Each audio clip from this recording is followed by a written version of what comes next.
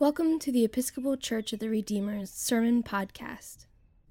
The readings appointed for this sermon are from the book of Ezekiel, chapter 37, verse 1 through 14, Paul's letter to the Romans, chapter 8, verse 6 through 11, the Gospel according to John, chapter 11, verse 1 through 45, and Psalm 130.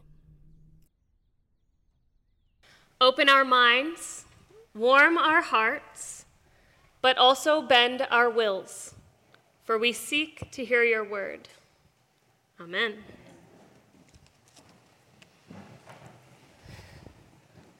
Okay, so I know you guys just sat down from hearing one of the longest gospel readings in the entire Revised Common Lectionary, but don't get too comfortable. Because today we are talking about spiritual experiences. Here on our last Sunday of our sermon series on Paul's letter to the Romans, we are faced with a great dualistic dilemma. The text forces us to ask the question, is Paul, in fact, setting up a dynamic dichotomy? Or is there something more to his words than meets the eye? At surface level, he seems clearly to be drawing a line down the center of the page. At the top of one side, it says flesh. And on the other side, it says spirit. On the spirit side are words like life, peace, pleasing to God, lawful, belonging, righteous. And on the flesh side, there are descriptors like death, hostility, unpleasant annoyance, unknown outsider, sinful stranger, separated from God. At first glance, the text seems pretty clear. Flesh bad, spirit good. Moving right along. But you all know the Bible is never quite that simple. In order to dig into the text, you have to know what's going on behind the scenes. You have to understand the audience, to who the text was originally written to. And you have to draw upon the wisdom that God has given you in your own life experiences to get something real out of these 6 short verses that have life-changing potential. So I told you we were going to talk about spiritual experiences, didn't I? Okay, well, in order to do that, I'm going to need you to stand up for a moment. Stand up. I know this is usually your 10 to 15 minute rest period during worship, but if I'm going to work, then so are you. This one should be probably pretty familiar to you, so I think you can follow along. You put your right arm in, you put your right arm out, you put your right arm in, and you shake it all about. You do the hokey pokey and you turn yourself around, and that's what it's all about. Left arm, you put your left arm in, you put your left arm out, you put your left arm in and you shake it all about. You do the hokey pokey and you turn yourself around, and that's what it's all about. All right, I'm not going to make you do the whole thing right now, so sit down. Having a spiritual experience can happen in a split second. And trust me, you'll know when you see it, when you feel it. It is essential in understanding this dilemma that we remember who Paul is speaking to. The church in Rome, a complicated convergence of two vastly different cultural communities, bound together by a common spiritual experience. To oversimplify and generalize the two, we can do it like drawing the line down the center of the page. On one side, we have the Jews. On the other side, the Greeks. I remember being a little girl and my dad telling me, "You know, Melanie, there are only two types of people in this world. Those who are Greek and those who wish they were Greek." In Rome, these two communities were separated by contrasting worldviews. The Hebrew view of the world was grounded in earthly, material realities in which they lived. Spiritual truth found only in justice.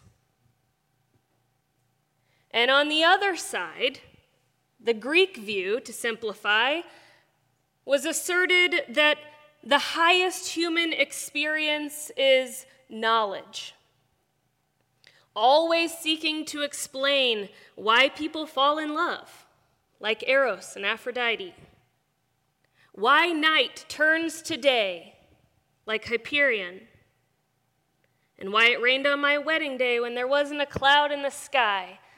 Oh, we don't talk about Bruno. Yeah.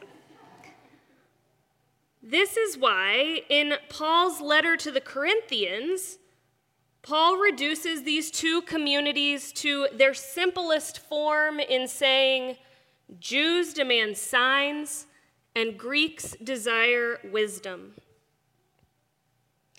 It would be like summarizing the political divisions of our day to say Republicans demand guns and Democrats, they desire taxes.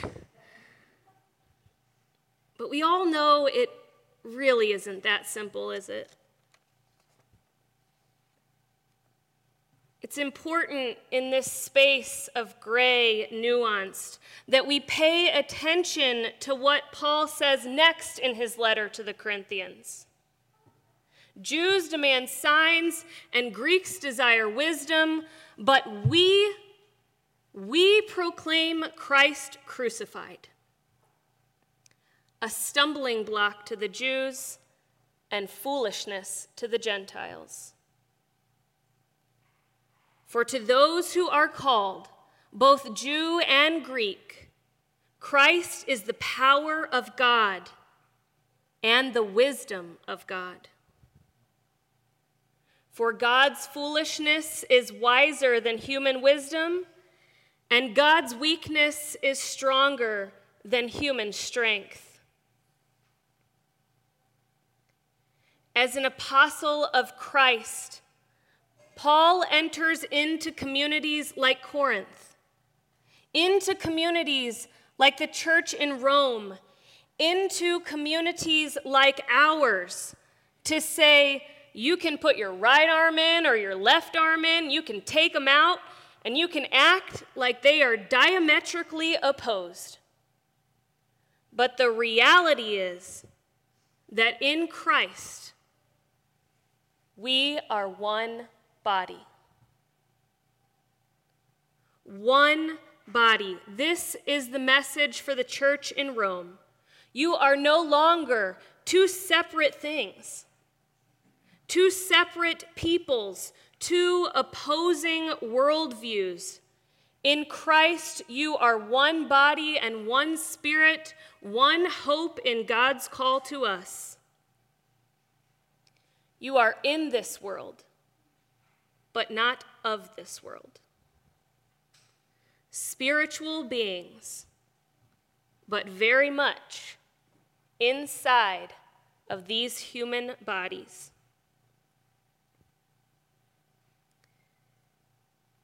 In deconstructing this dichotomy, I remembered 3 distinctly spiritual experiences that changed my life forever for the better.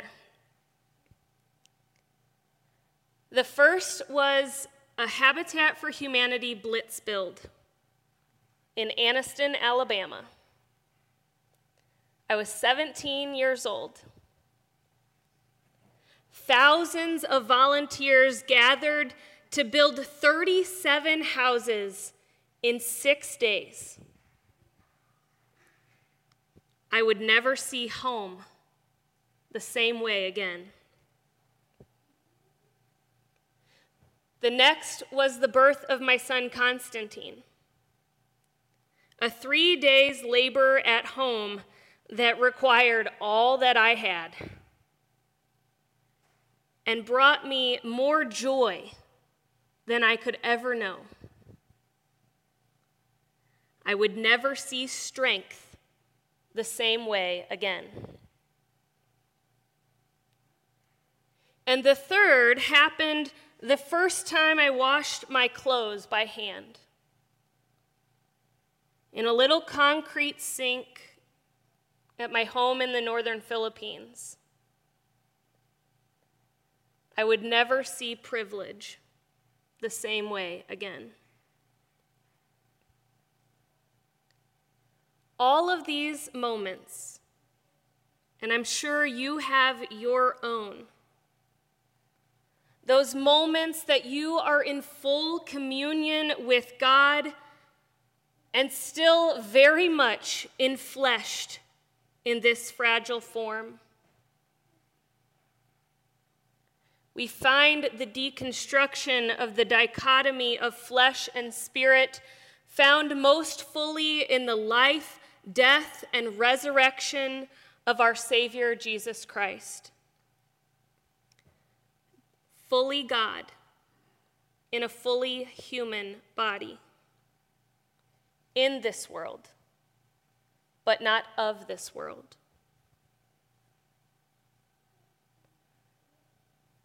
So we come to the end of our sermon series today on Paul's letter to the Romans, and we hear the message loud and clear: lay aside your earthly divisions, for you belong to one another in God.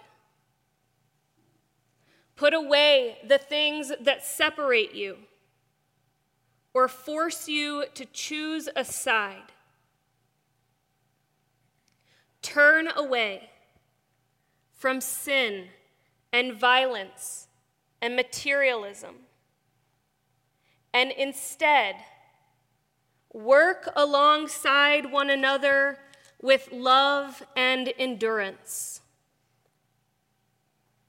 Be one community, completely dedicated to charity and kindness to friend and stranger alike.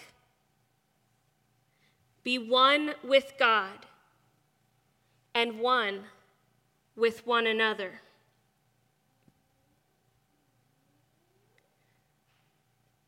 Now, spiritual experiences cannot be manufactured.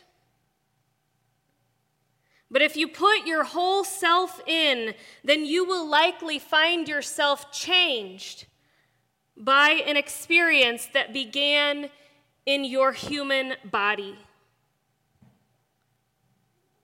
So I'm going to ask you to stand up one more time. Stand up one more time.